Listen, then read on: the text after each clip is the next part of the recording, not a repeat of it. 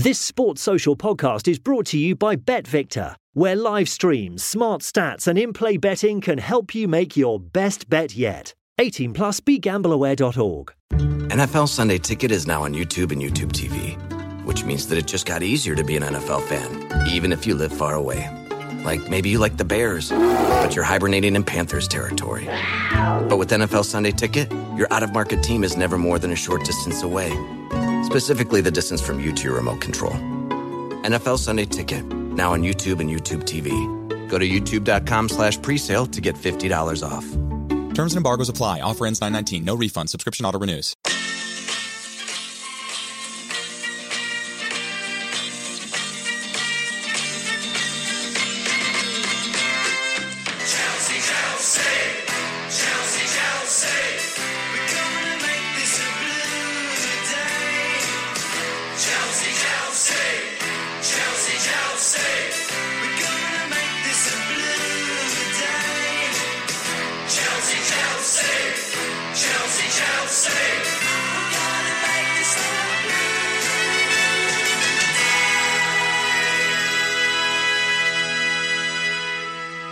Welcome to the Blue Day podcast, and for Chelsea fans everywhere, every day is a blue day. Also, welcome to our American subscribers across the pond. I am your host, the man with a face for podcasting, Keith Lawrence. On the show today, we will be reviewing the Southampton game from yesterday, plus we will be previewing the opening Champions League tie against Seville, discussing the £14.95 rip-off. Joining me today is my co-host. He is the Londoner living it large up north. He is Mr. Positivity and the man who finally has a microphone but doesn't work. He's your friend and mine, Warren. Warren, welcome to the show. Yeah, good morning, Keith. Thank you for letting everybody know about the microphone. I understand that the audio at my end hasn't been perfect recently, and I know that that's sort of probably not great for all of our listeners. So I did go out and purchase a microphone. I have spent all week troubleshooting and scouring the internet trying to get it to work in my laptop, but to no success. So we're going to crack on as we are at the minute. Apologies if you do experience any audio issues today. We are striving with every effort to sort of fix it as best as we can. I will be purchasing a new microphone in the coming days. So bear with us on that. But yes, thank you very much, Keith. Welcome everybody to this Sunday morning, as we are recording. Welcome, like you said, to our colonial cousins across the pond now. I believe the Atlanta Blues have been showing some interest and giving us some good feedback and likes on social media and stuff. So thanks very much for that. And yeah, welcome everyone to the show. So, before we discuss the Southampton game, I want to start on a positive. Now, my Facebook blew up, and the Blue Day Podcast's Facebook blew up with the announcement. And if you have missed it, I don't know how or why, but if you have missed it, then we will be announcing it right now. And that is that Ron Harris, yes, the former Chelsea captain, the man who lifted the FA Cup in 1970, the man who lifted the Cup Winners' Cup in 1971, Mr. Ron Harris, will be a guest on our show in November discussing his days at Chelsea Football Club. Warren, I know that you're excited with this. I'm extremely excited that we've managed to get Chelsea royalty on the Blue Day podcast. Well, that is the only way to describe Ron Chopper Harris. I'm sure that 99% of our listeners and 99% of Chelsea fans will be extremely familiar with him. Obviously, still is associated with the club to this day. Record appearance maker, 795 appearances. Like you said there, like first captain to lift the FA Cup with Chelsea. First captain to lift a European trophy. Won a League Cup in 67 as well, I think. 65. 65, I beg your pardon. 65. Yes, sorry, it was 67. We'll gloss over 67, which will become obvious during the recording with Mr. Harris.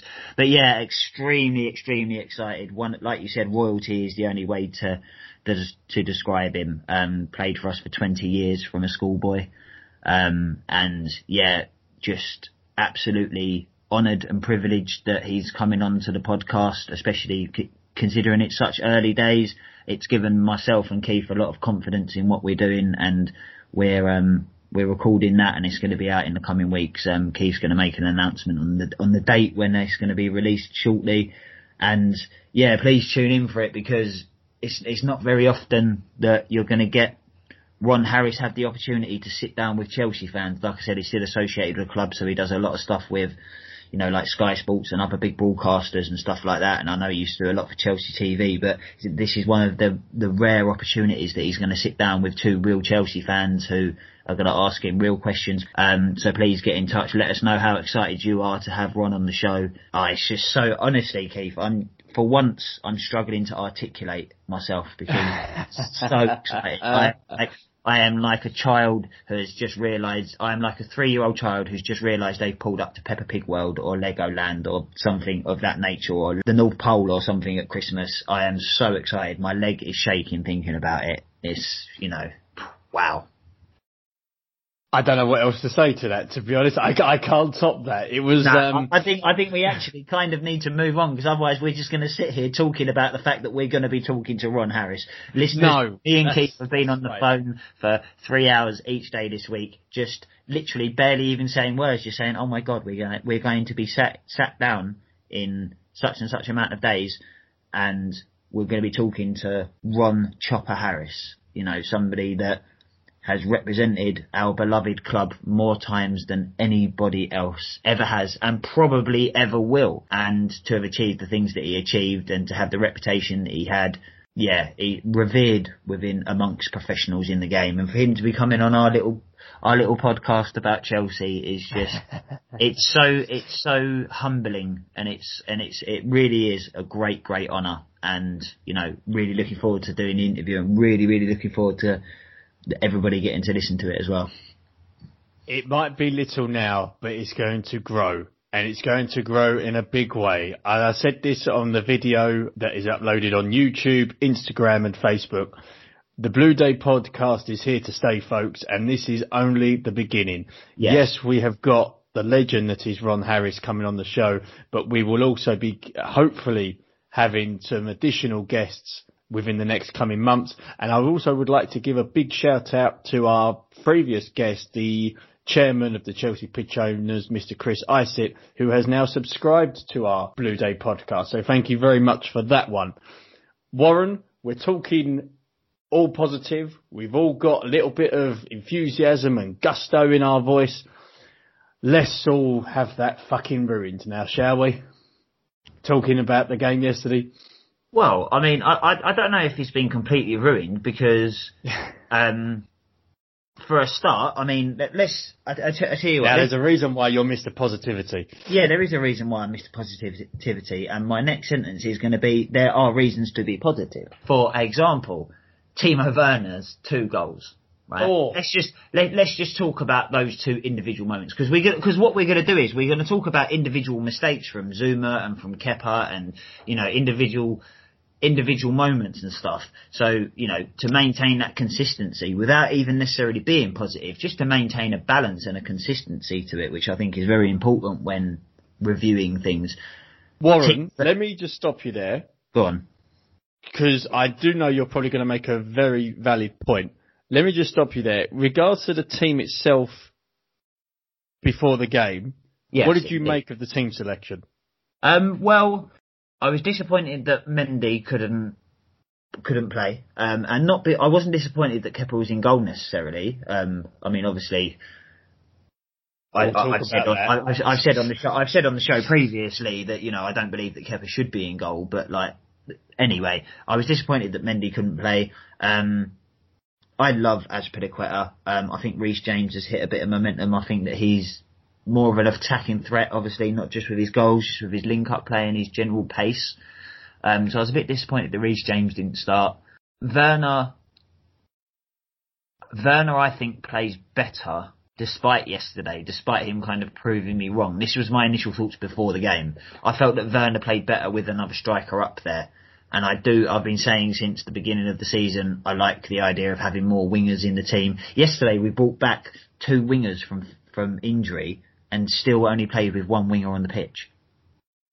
So now we've got 3 or 4 people that are capable of playing in the wide positions. World-class talent, Hudson-Odoi, Werner, Ziyech, Pulisic. You know, we've got world-class options out wide, and we still only played with one winger. So I was a little bit, and Pulisic as well playing from the right, and he's coming back from injury. Who knows? Like on the right hand side might end up being his best position, but up until now the left has been his better position. So I was a little bit dubious of the Werner either being through the middle or there being a false nine. I was a bit dubious of it. However, it worked and it flowed really, really well at times. I mean, what did you make of it? What did you think of there being no Tammy, no Giroud, no Hudson-Odoi? Well, no Kovacic. I was pleased that Werner actually played up top. I actually disagree with you. I think Werner's better as a number 9. Because of the movement that we saw yesterday, because of his overall game that we saw yesterday. I think that, yes, against Southampton, you know, he's probably going to do that more often than not, but his overall contribution to the team, I believe, would be better as a striker. I do agree with you, actually, with the winger situation. I'm not sure that Havertz is a winger as such. He's more, you know, like a number 10 inside forward. Him and Mount have seemed to have been given the job. Sorry to cut you off there, Keith. No, that's fine. Him and Mount seem to have been given the job to be the left side of our forward-thinking midfield and attack. And neither of them, Havertz isn't playing 10 and Mount isn't playing the number 11 role, so to speak, you know, the left wing forward role. The space that has to be filled by those two positions is just being filled by the both of them. They're kind of just playing in areas of the pitch. Very rarely in the game yesterday could we play a cross-field ball from the right-hand side to the left-hand side unless it was to Ben Chilwell. There was never a Havertz or a Mount getting chalk on his boots out there. Yes. And I think that's where Hudson-Odoi could have stretched the game, because the Southampton fullbacks were able to tuck inside and cut off the middle of the pitch and force us out wide where we didn't necessarily have the numbers or the quality to beat a man out there, kind of thing. So I think we missed Hudson-Odoi yesterday, or a Pulisic down the left and somebody else out on the right, perhaps, which is why, even though Werner proved me wrong by being so brilliant through the middle, so he did prove me wrong, I still feel like I would rather have Werner contributing 85% of what he could contribute, and then a Tammy Abraham or a Hudson-Odoi also contributing that amount, than Werner contributing 100% and nobody else being the other player. If that makes some kind of sense. Okay. I think that Werner could contribute by himself 20 goals and 10 assists. I think that if he's playing with someone, another winger who's always there, or another striker, and I believe it should be another striker, I believe that, okay, so he'll only get 15 goals and 10 assists, but somebody else will get 15 goals that they wouldn't have got if Werner was playing up front. I think we can utilise Werner a bit better than just playing him through the middle. I think we have enough quality players around him to utilise him better. Well, it'll be interesting throughout the season where Werner plays, and also be interesting where Mount, Havertz, how they integrate, how they work well together. You know, I will discuss about the third goal later on, especially, but one thing I did want to pick out was I was surprised Christensen started. I know Thiago Silva apparently was jet lagged a little bit. He was a little bit tired from travelling. I completely understand that, but I will discuss it later on. But I was a bit disappointed that Tomori didn't play, considering his last game for us, he actually played quite well. Yeah. I'm always disappointed when, if Mount or Tammy or Tomori or James and, you know, a few of the other academy boys, I'm always disappointed when they don't play, because they are our academy players, and it's what we're trying to pride ourselves on and what we're trying to model ourselves on for the future, as well as bringing in top class players as well. So I'm always disappointed when they don't play. I didn't look at it and think, why is Christiansen playing and Tomori not? I was more surprised that Rudiger didn't come back in. With Silva not being match fit or being jet lagged or whatever, I was surprised that this wasn't when Rudiger came in. Because it seems like every single player from Emerson to Barkley. I mean, people that have left the club have been given their opportunity before Rudiger. I mean, well, I can't see, we will discuss it in a minute, but I can't see Rudiger playing again for the club. I wish I could say the same for Kepa, but that's not going to happen. But let's start again. We have to look on the positive side of it, because that's what you said at the top of the show. Yeah. We were 2-0 up. And when the first half... Werner's goals, man. That dummy, right? That dummy. And let's throw this back, and maybe this is something that actually, in fact, you know what, Keith? We're going to arrange this straight after we've recorded this podcast, so on the Sunday afternoon, viewers, listeners, by the time you've listened to this, you probably would have seen it on the YouTube. Get yourself over to the YouTube channel, the Blue Day Podcast. That turn from Werner was a throwback to when Eden Hazard absolutely dropped Chris Smalling in a match at Stamford Bridge, Chelsea Man United, and the ball was played into him in a similar position but on the other side, and Hazard, instead of dummying it, he flicked it with the inside of his foot, and Chris Smalling was still running towards the halfway line when Hazard was running towards goal. Like, he absolutely dropped him on the halfway line. I'm going to find that. We're going to upload that today.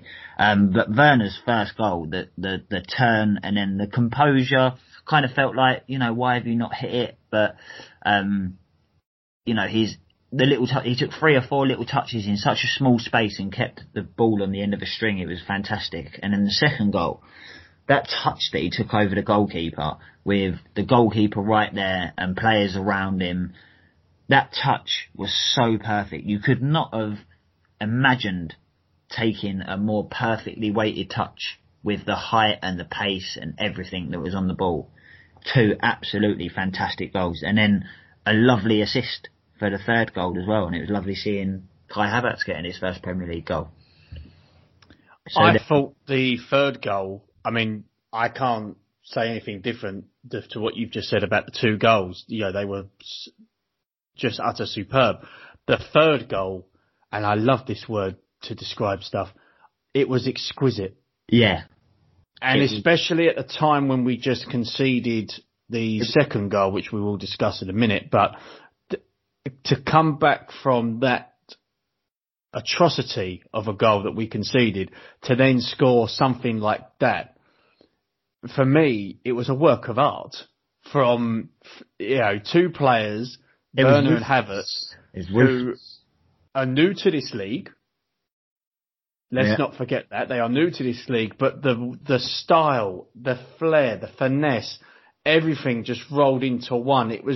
For me, it was just a perfect goal. People talk about, walking into the net and, just not smashing it from 30 yards. That's why teams do the tiki-taka, passing it 1,000 times towards goal. That's why they do it, for goals like that. Well, yeah, exactly. And talking about the build-up to the goals, the one, I mean, as you know, Keith, I usually make several notes and stuff, and then I sort of draft it out and bullet point it. The biggest bullet point on my notes, and the person I wrote about the most, was Jorginho.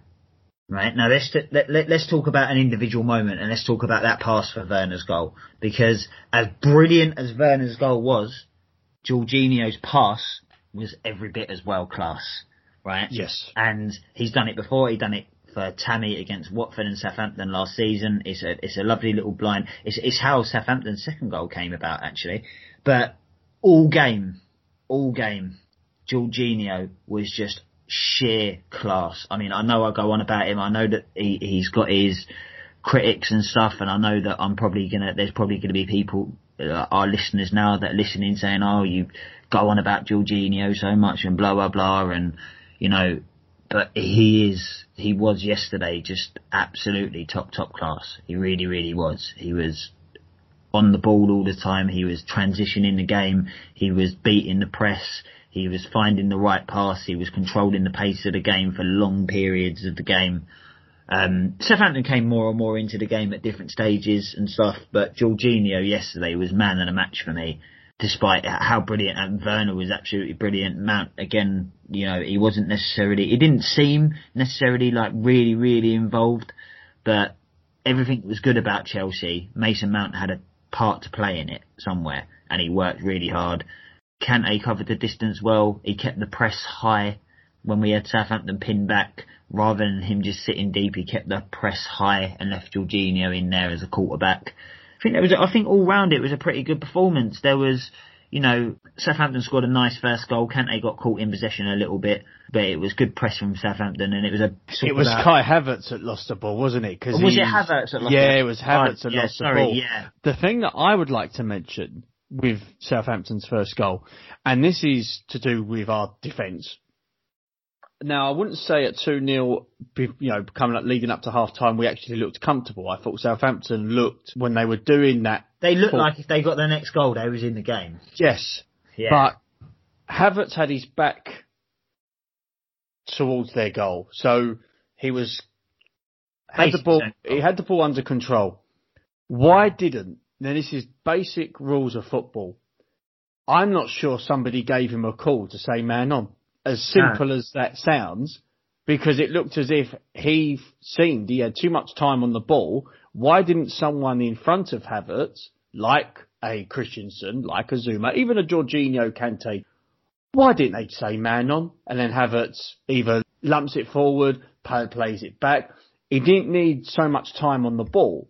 So I would say, yes, Havertz lost possession. I wouldn't say it was his fault entirely. I would say that was more of a defensive error from our point. No, I don't know. I think once Southampton have won the ball there, the mistake is Havertz losing the ball. I think once the mistake's been made, there's not really a lot the defence can do. I think they're caught out of position and out of shape because of Havertz. But it could have been avoided if somebody gave him the call when he had the ball. I suppose the thing is with that is, the first thing that came to mind when you was talking about that is, yeah, absolutely. And again, that shows how much we miss the fans, because he would have had 40,000 people screaming man on. Yes. Yes. Number two, yes, he should get the call, but should he be making that mistake even without the call? No. Thirdly, he's new. Who's to say that he understood the call? Maybe it took him a quarter of a second to realise what man on meant. Christensen speaks German. He wouldn't have been, no. No, I'm not. That's true. He would not have done on the day. It's Havertz's mistake. It's Havertz's mistake, but it could have been avoided.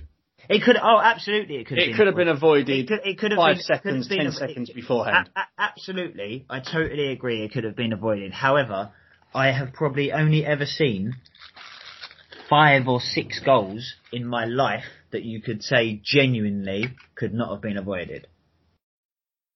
There's always an issue. So I totally take on board what you're saying, Keith. I think that it's a bad mistake you can't be losing the ball 30 yards out from goal these days against anyone, because any team, even if they sit back, if you lose the ball 30 yards from goal, they're going to press you. And when you've got a man like Danny Ings who's it doesn't matter who's even in goal, he goes round them brilliantly, doesn't he? Like that was a lovely, lovely goal. And they do say goals change games, and as soon as Southampton scored, the timing of it. The timing of it right before half-time, it just gave Southampton the ascendancy to push on in the second half, and we didn't look at all comfortable. No, there was time. No, I don't know. I think that we did kind of look fairly comfortable. I don't ever remember being penned in. I don't ever remember Southampton creating lots of clear-cut chances. I think Kepa made a good save at 2-2. At 3-2, I beg your pardon. He made a good save in the first half as well. They didn't create loads and loads of clear-cut chances. A lot of shots were blocked and stuff, but I didn't feel like it wasn't like West Brom when they looked like they was going to score every single time they had a shot. It wasn't like Liverpool that dominated the possession against us. Well, this is what I saw. I saw from the second half, yes, although we were in front, and then Southampton scores a Benny Hill goal of the season from our point. Yeah. Our passing was dire in the second half. Nobody was shown for it. There was not, and I have to give credit to Southampton here. They cut out the space that we had a lot of in the first half when it came to them. I still think that Jorginho dictated the pace for long periods of the second half, though. That's why I kind of felt that even even at 2-1 and at 2-2, and, you know, obviously we scored the third straight away, so it wasn't 2-2 for very long. But for long periods of the game, I just felt Jorginho was dictating the pace, and we wasn't getting caught in behind. Southampton weren't getting lots of crosses into the box. They didn't win lots of corners. I can only really remember one free kick in a decent crossing position in the second half for Southampton, which is always dangerous because of James Ward-Prowse, who's one of the best dead ball. He's a good player. I do like James Ward-Prowse. Yeah. He's in terms of dead ball technique, he's one of the best in the Premier League. He's a throwback, even not quite there, but he's a throwback to David Beckham, James Ward-Prowse. So I really rate him really, really highly. If you could have a special teams in football like you do in American football, I think he would be like the MVP almost. But yeah, so I didn't ever feel like we was under the cosh especially. I think that we dictated the play for long periods of time. The second goal, I mean, obviously we have to mention it. We will talk about it now, yes. Yeah, it is. We will talk about it. It's Zouma's mistake, and then it's Kepa's mistake in equal blame. I'm not quite sure what Kepa was doing or thinking. I don't think he does. No, that was a weird moment.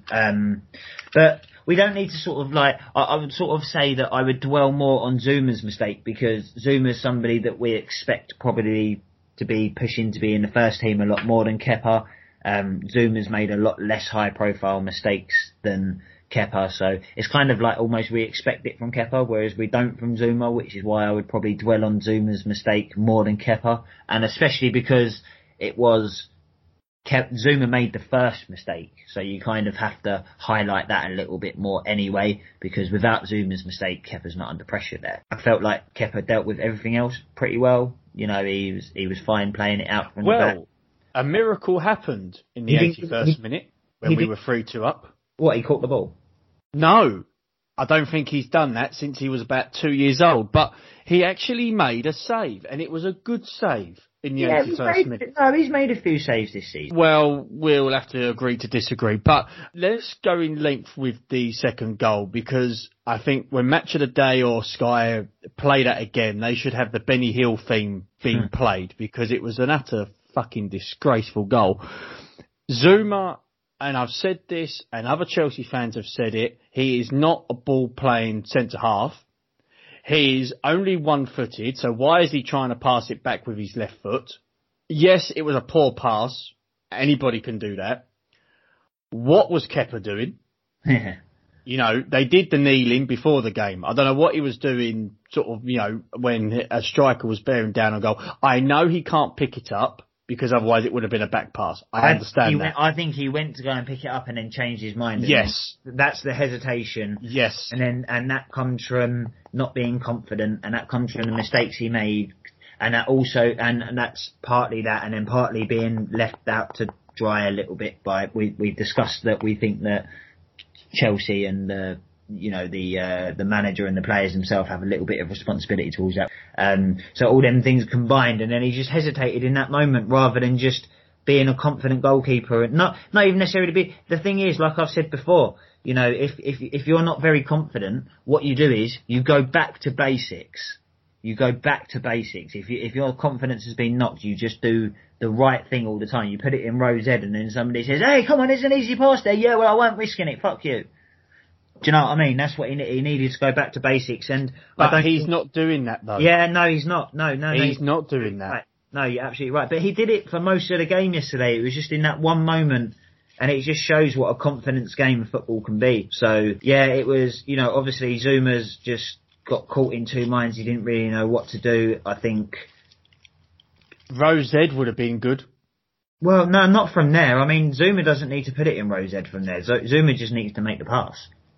If he puts it in Rose Ed, they don't score. It's as simple as that. But in that position, Zouma wasn't under particular pressure. There's no need for Zouma, a professional footballer in this day and age, who plays for Chelsea, who tries to play the football that they play, fantastic ball playing defender or not. He's a professional footballer. In that situation, he needs to be able to either make that pass or be able to control it or read it better or get himself. The thing is, he needs to get himself in a better position to make the pass. He needs to read it a little bit better and be a little bit more patient with it. Because it wasn't like somebody was about to nick the ball away from him. It wasn't like he had a millisecond to make contact with the ball. He had a yard or two of space. You know, he's a big guy. You know. Well, there was a striker pressing down on him, but I wouldn't say that there was massive pressure on him. No, there wasn't. As you say, it doesn't need go back to Rose basics. Ed. It doesn't need to go to Rose. Yeah, but for me, basics there.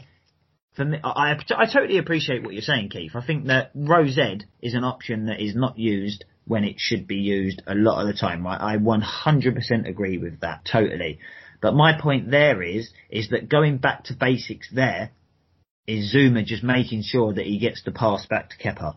I don't think the basic there is as extreme as putting it in Rose Ed. I think that's really counterproductive to the football that we want to play. So I think that basics there is getting the pass back to Kepa. Because there's only one striker there, so if he gets the pass back to Kepa and then the striker either follows the ball, which means Zuma only has to move a couple of yards to his right so that Kepa can just play it straight back to him comfortably and without risk, or the striker stays with the defender, in which case Kepa's got time for a touch.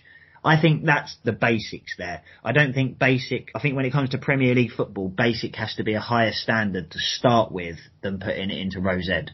Do you know what I mean, Keith? I see your point. But Yeah. At the end of the day, basics can win you football matches, and we did not win the match yesterday because of mistakes.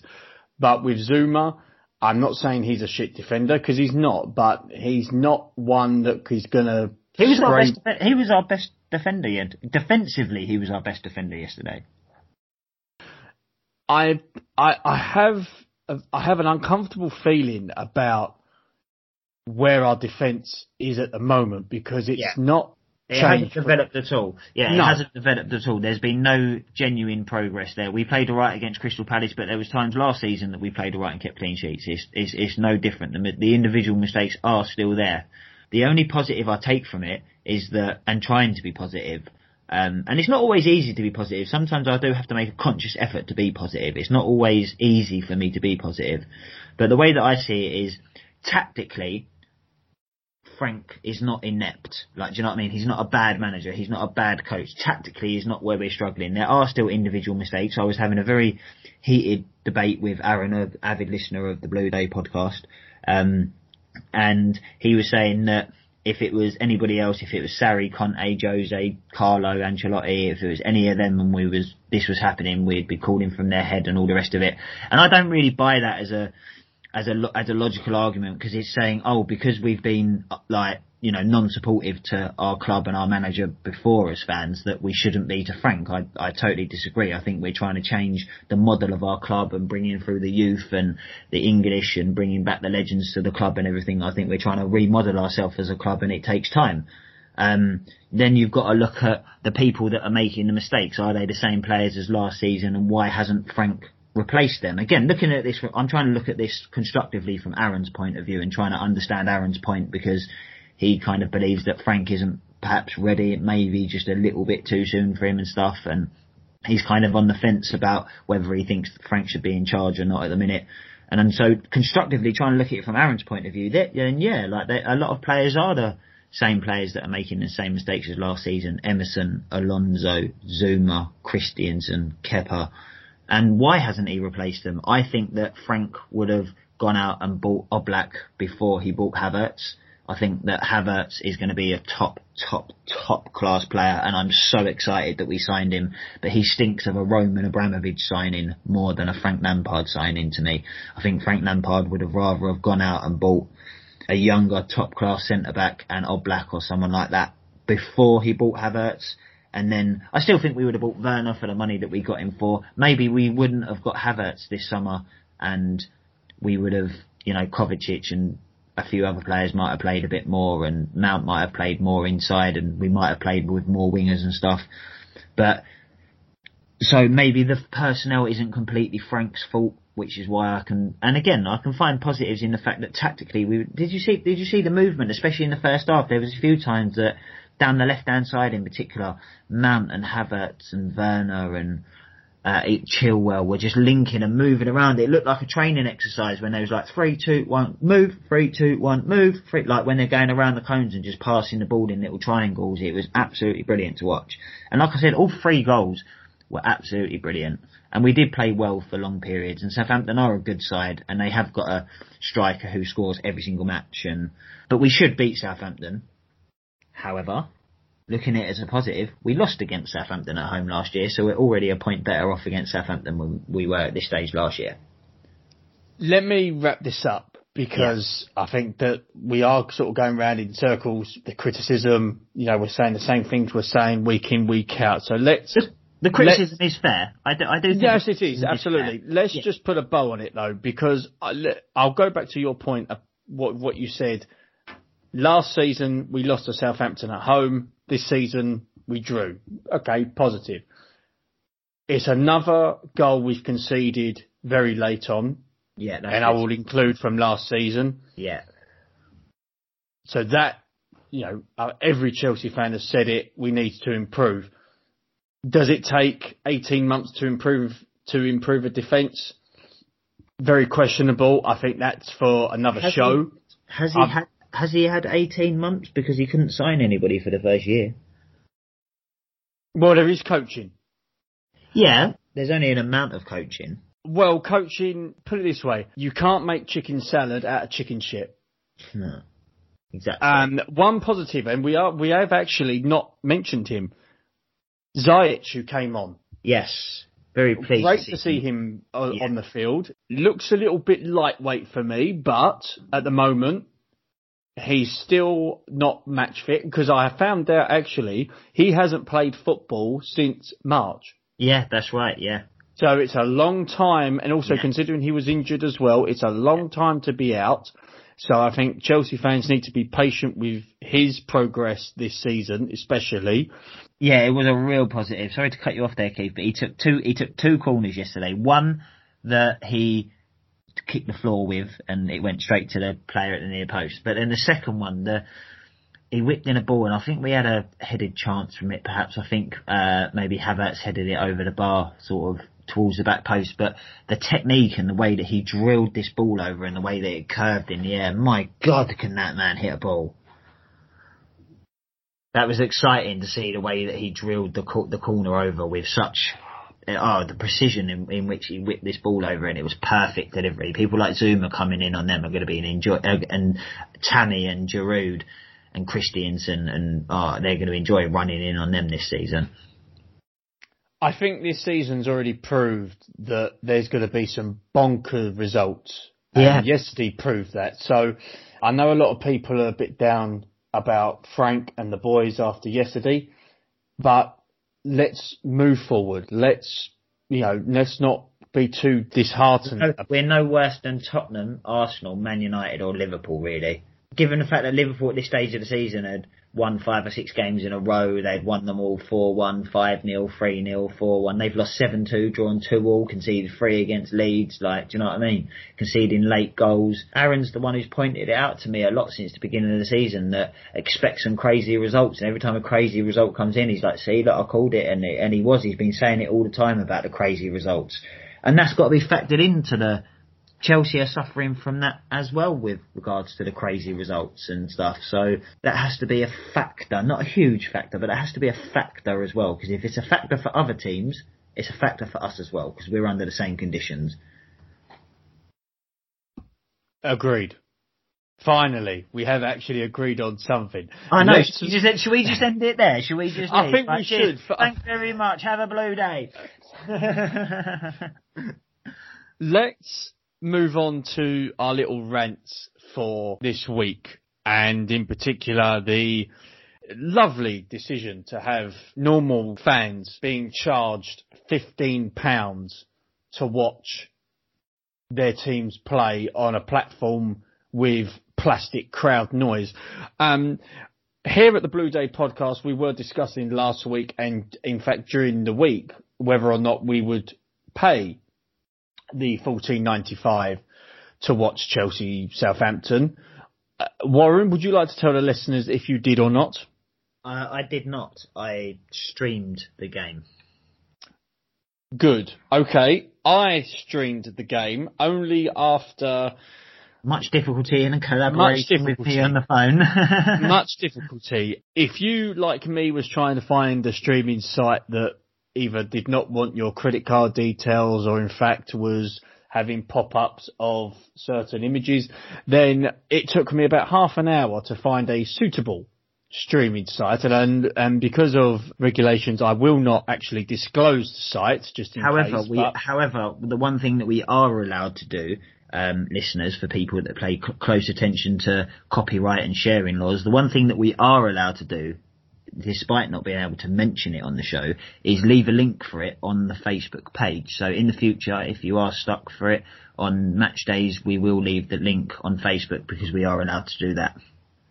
Yes, we are. Yes. So when it comes to the Chelsea-Burnley game, which I believe is at the end of October, yes, we will upload the link on our Facebook page for you. By all means, click on it and hopefully you'll get the same pleasure that I did through that particular streaming site, and I would like to give a shout out to Matt B, who told me about the particular site. I do appreciate it. So I missed the first goal. I just managed as soon as I logged on, pressed play, I saw the second goal. So I was delighted with that. And then it all went tits up from there. But Warren, let's just sort of discuss a little bit about this $14.95 rip-off that, you know, whether for fans are charging or whatever. I mean, I laughed when I was actually watching the Merseyside derby a little bit yesterday because they were promoting the Sheffield United game for today. That made me laugh. I was sat there with my missus, who's not massively interested in football, and I was like, look, have you seen this? Look, at the moment, right, can you believe this, right? During the Merseyside derby, and this is exactly how I was speaking, like completely flabbergasted. I was like, look, Chelsea Southampton $14.95, and then 20 hours later, Sheffield United v Fulham $14.95, and I was like, £30 for two, like seriously, like what the fuck? I mean, I think that we covered it quite well last week. I think we sort of expressed the feelings of a lot of people last week. And I know that a few people have been commenting on the social media stuff, and like, so thanks very much for that, sort of like agreeing with our sentiments and what we said about it. But it's just... Well, I got an email from Joe in regards to this issue. And Joe, thank you very much for emailing the Blue Day Podcast at gmail.com. And for those people, because funny enough, I have actually had comments on social media to say, oh, you're not going to read out certain people's emails because of foul language and everything. You want to send an email that's got loads of foul language. Hell, if it's related to Chelsea, we'll air it. Listen, if someone's a cunt, they're a cunt. Well, we discussed that, who played for us between the sticks yesterday, but Joe emailed us at the Blue Day Podcast at gmail.com. He said, hi guys, completely agree with what you gentlemen said about having to pay $14.95 to watch one Chelsea game. It cost me nearly £10 less to watch us play Bate Borisov in the Europa League on a junior ticket a few years ago. So don't see how they can justify that price to watch one game on TV.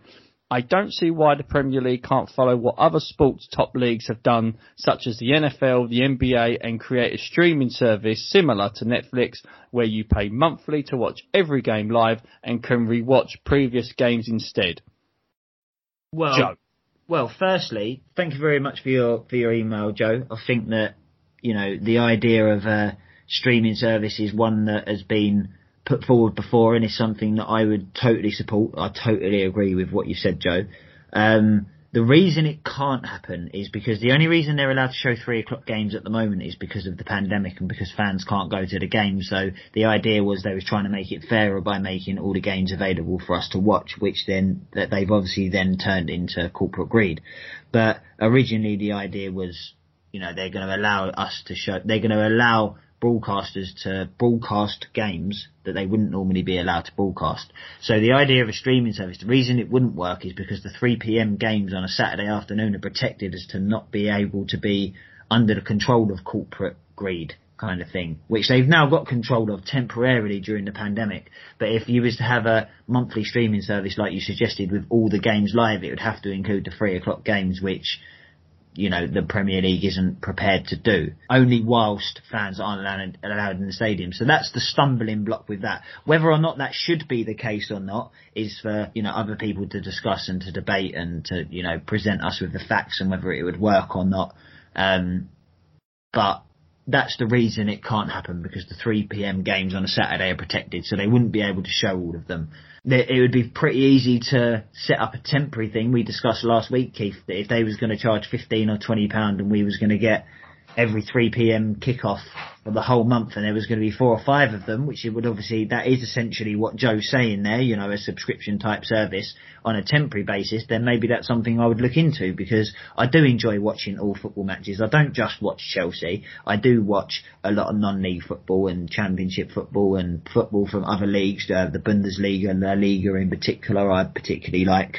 So I wouldn't mind paying for the extra games, but it's the per game. It's the amount, first of all, and it's the per game thing. So to the point that I enjoy watching all of the games. So I pay X amount of pounds for my Sky Sports subscription per month, £30+ a month. I get quite a good deal on my BT, but I pay about a tenner a month for that. So I've already paid £40, and then they want me to pay £30 in a single day. An extra £30. They want me to double my subscription almost per month for a single day. And then the next day, there's 2 more. And then the next day, there's another one. And then 3 days later, and then 2 days later is the Champions League. And I would have had to have paid for my BT subscription to watch that. But it's Warren, just... Yes. No, you're making some valid points. But in regards to this pay-per-view debacle, do you remember a few years ago where Sky Sports decided to launch a channel called Prem Plus? Yes. Right. Now, I've done a bit of research on this, and I've got it up. And bearing in mind, it's the same sport. Yes. Same rules, same amount of players on the pitch. Right. Prem Plus started back in 2001. The first game that was televised was Chelsea versus Newcastle at home. Right? Right. It went on for a number of seasons. It was a 1-game subscription that you could have, or you could have a season ticket for that channel. That's right, yeah, I remember. Right? That. Do you remember how much it was, the Prem Plus? I don't. £7 per game. And that was 20 years ago. We're talking 2001 to 2006. So really, the prices are probably, you know, if it's twice as expensive now, that's probably as much, everything's probably twice as expensive now, really, isn't it, in terms of your subscriptions and your TV services and stuff. The season ticket actually cost £75 for the whole season. So if you wanted to watch every game on that Prem Plus channel, it would have cost you £75. And we are talking, you know, again, early noughties. So yes, you know, £75.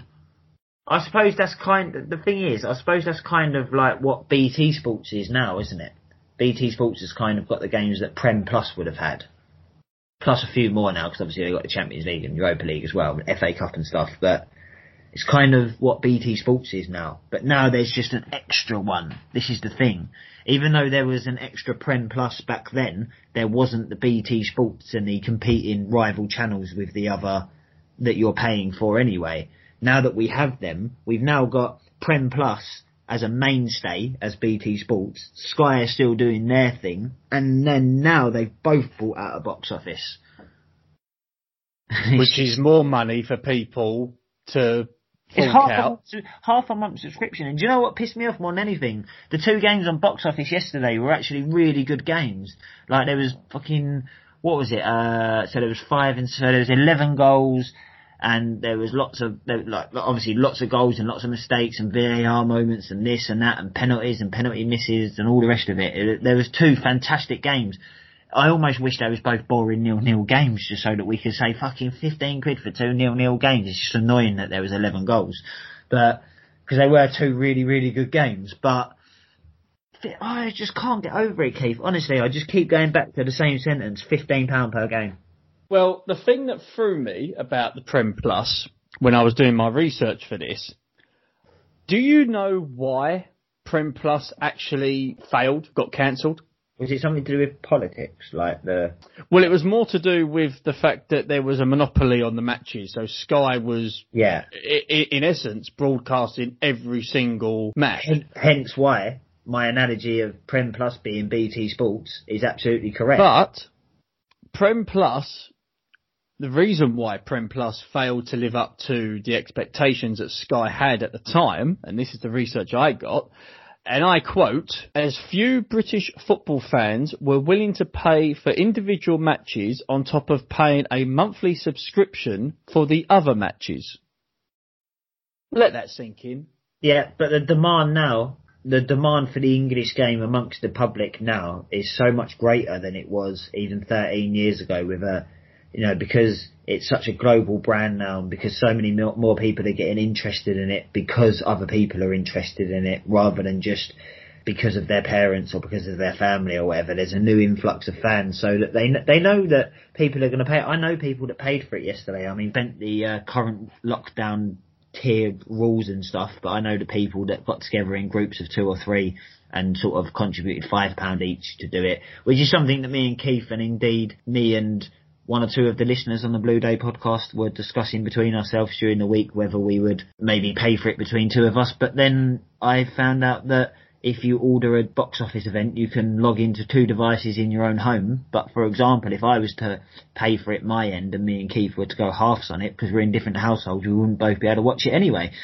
So it's literally £15 per household. So you could have 10 houses in a row watching it, and it would cost £150 rather than them people being able to watch it together. Very, very few pubs. I don't know of any pubs anywhere in the country. Nobody I knew could find a pub that was going to pay it, because obviously it costs so much more in a pub. Depending on the capacity of the pub, it can cost 20 times the price to have box office in a pub.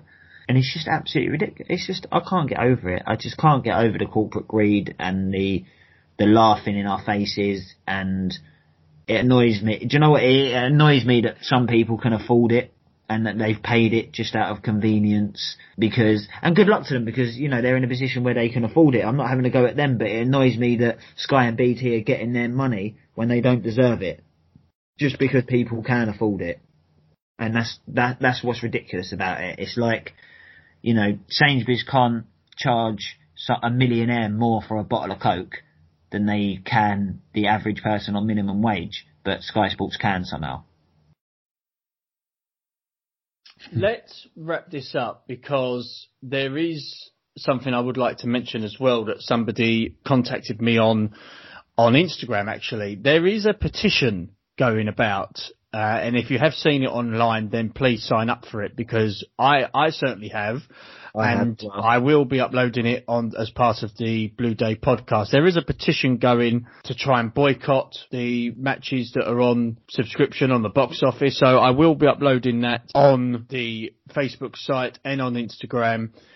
Neil, thank you very much for sending that my way. But hopefully the government will see sense. Hopefully the Premier League, if they have any, will see sense in not charging us, especially in the lead up towards Christmas as well, because I'm not being funny, that £15 can go a long way with buying presents and thinking about loved ones over their football.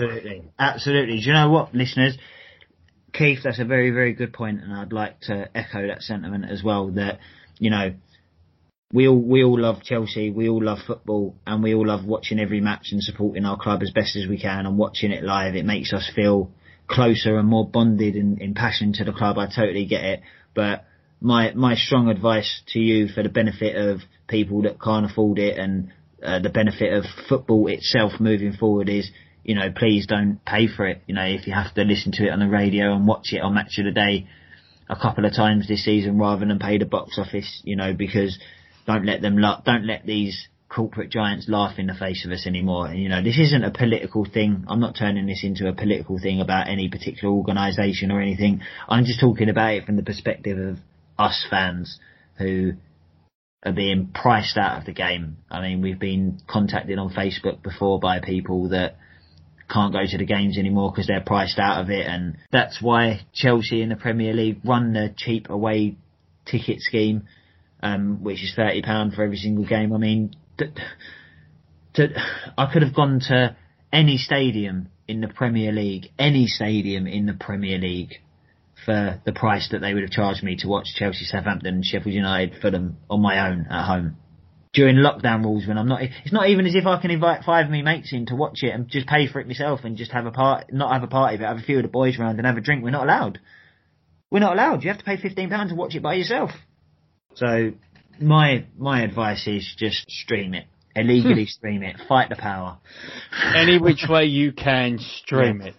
Warren, we'll put a bow on that, and then hopefully we'll hear some more this week about somebody actually having the balls to change the ridiculous decision. But let's preview, although we are in the middle of October, near November, it is the start of the Champions League coming up midweek.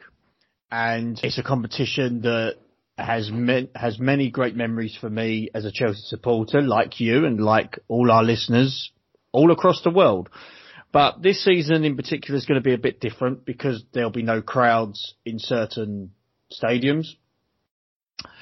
I did hear there was a couple of teams in the UEFA Champions League that were given permission to have some spectators in their games. So hopefully that will be a bit of comfort for those that are in desperate need to watch their teams play. But Warren, we've got Seville as first home game.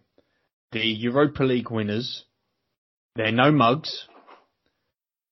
I'm a little bit sceptical on how we're going to play based on yesterday and based on how I see Seville as a top side.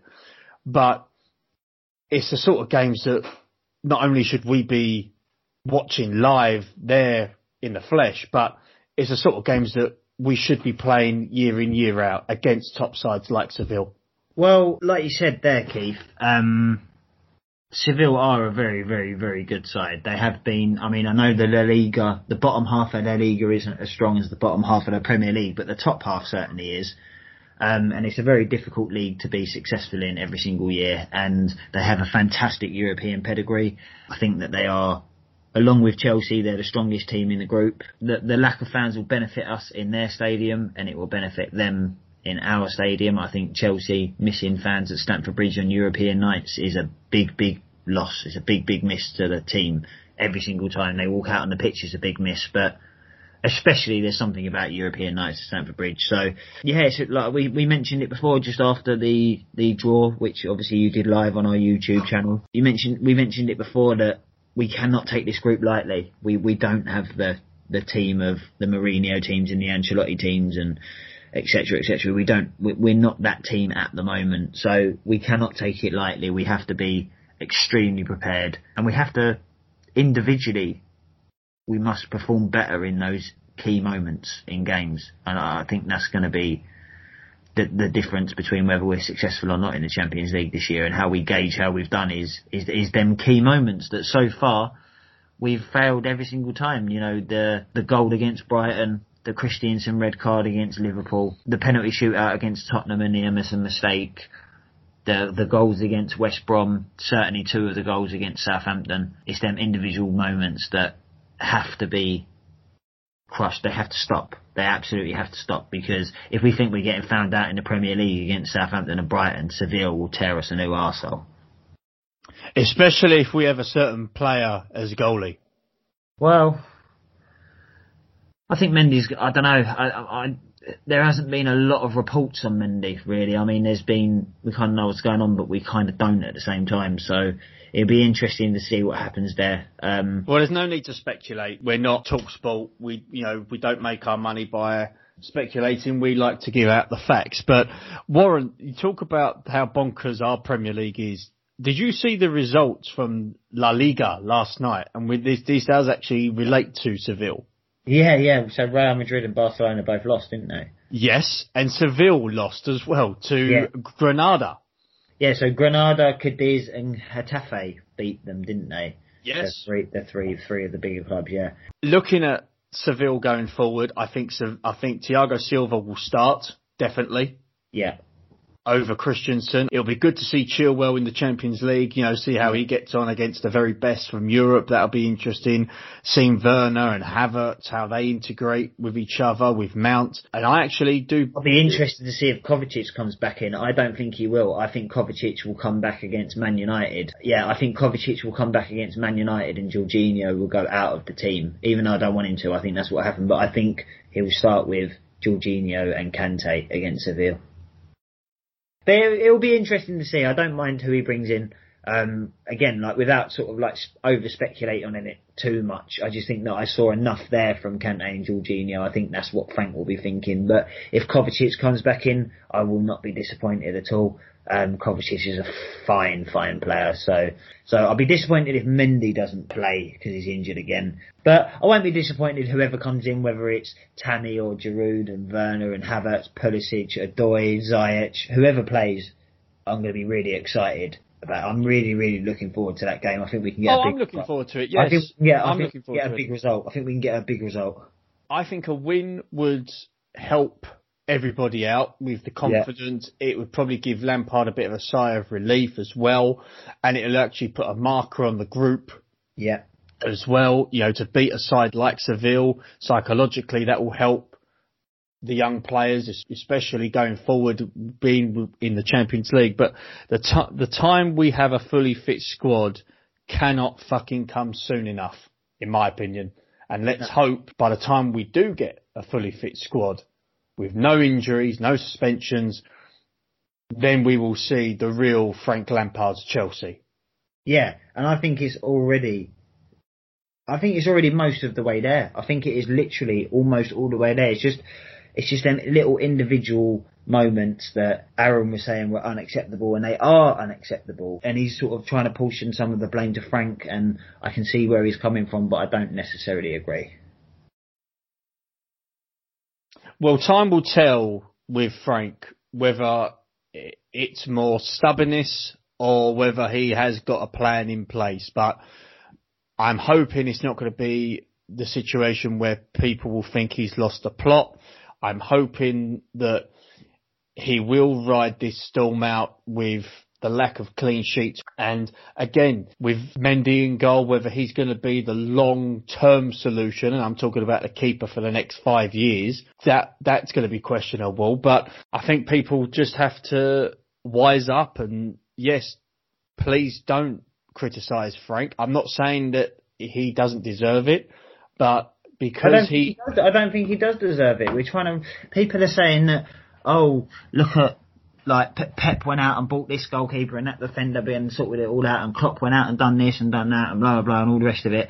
And it's well, yeah, but they didn't have a transfer embargo for the first year. They didn't have to integrate 9 academy players into an already ageing squad that just lost Eden Hazard and had the upheaval of the season before, when we still managed to win a European trophy and get to a League Cup final and qualify for the Champions League under Sarri. But we had all the commotion of everything that had gone on for years before with Conte and Jose and Andreas Villas-Boas and Di Matteo, and just to mention a few, and then obviously Sarri. He had all that upheaval, and then the transfer ban, then all these academy players. He hasn't had a year and a bit. He's literally he's starting from now. So he hasn't had all that time to do it. Like I said, I also think that the club have been involved in some of the transfers that have been made, and he's had to settle for getting most of the players that he wants, and then some top class players on top of it that he knows are top class but wouldn't have been his first choice positions to buy in.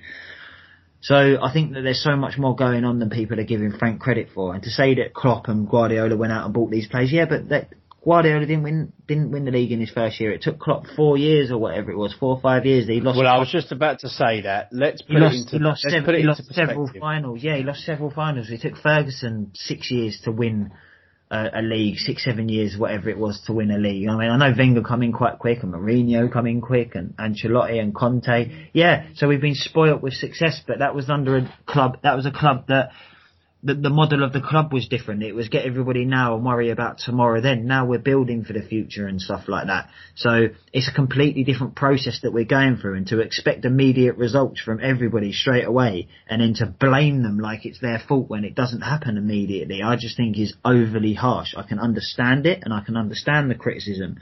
And you must be critical. Even when you win, you must be critical of little mistakes and strive for perfection all the time. You must do that, and you must always move forward in football, otherwise people will overtake you. I totally agree. And again, I keep saying it, I can understand the criticism, but to be calling for his head and to be questioning his place at the club and like Frank and the teams and things like that, I just think it's totally uncalled for. It's not what we want to be about. Chelsea are... We're not Arsenal. No, exactly. We're not Arsenal. No, and that's exactly my point. No, we're not. We're not Arsenal. And other teams are not doing brilliantly either. It's been a mental start to the season for so many reasons. The results are just insanity. It's just crazy what's going on. So much can be put down to so many other things, and I just think that we need to be, even if we're not overly positive like I am, can we please be supportive? You can be critical, of course you can, but be supportive.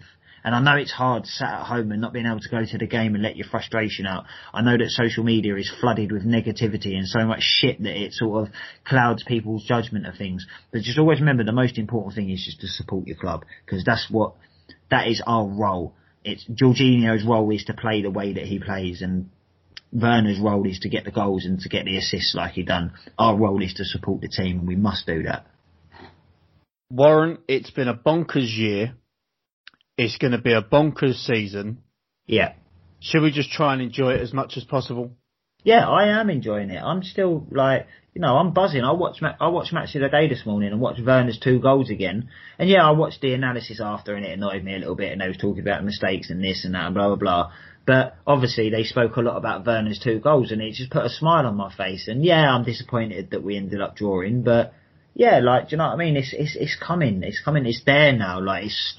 It's not coming. It's started to happen now. We've moved on from where I was saying we were a couple of weeks ago. I have seen progress. I have seen development. It's the same old story at the back. 4 of the 5 at the back yesterday were the same as last season, whether we like them or not, whether it's Azpilicueta or Kepa or whatever. 4 of the 5 were the same. That does need to change. Silva needs to come in. Mendy needs to come in. I love Azpilicueta so much. I think Reece James really needs a good chance in a good run in the team now. I think he's the option going forward. I think he just gives us that little bit more as a team. So I think we can solve that problem. Every problem we have is solvable. And that's what I like. It's not like we need to it's not like 6 months ago when we was like, right, we've got a good team, we need to go out and buy 4 or 5 players, a goalkeeper, a defender, and this and that and all the rest of it. We've got that now. So we just need to crack on and support our team as best as we can. And we're going to have a good season. You watch at the end of the season, we're going to be positive at the end of the season. Brilliant final words, Warren. Yes. Ladies and gentlemen, thank you very much for listening to the Blue Day podcast this week. I have been Keith Lawrence. He's been Warren Carefree.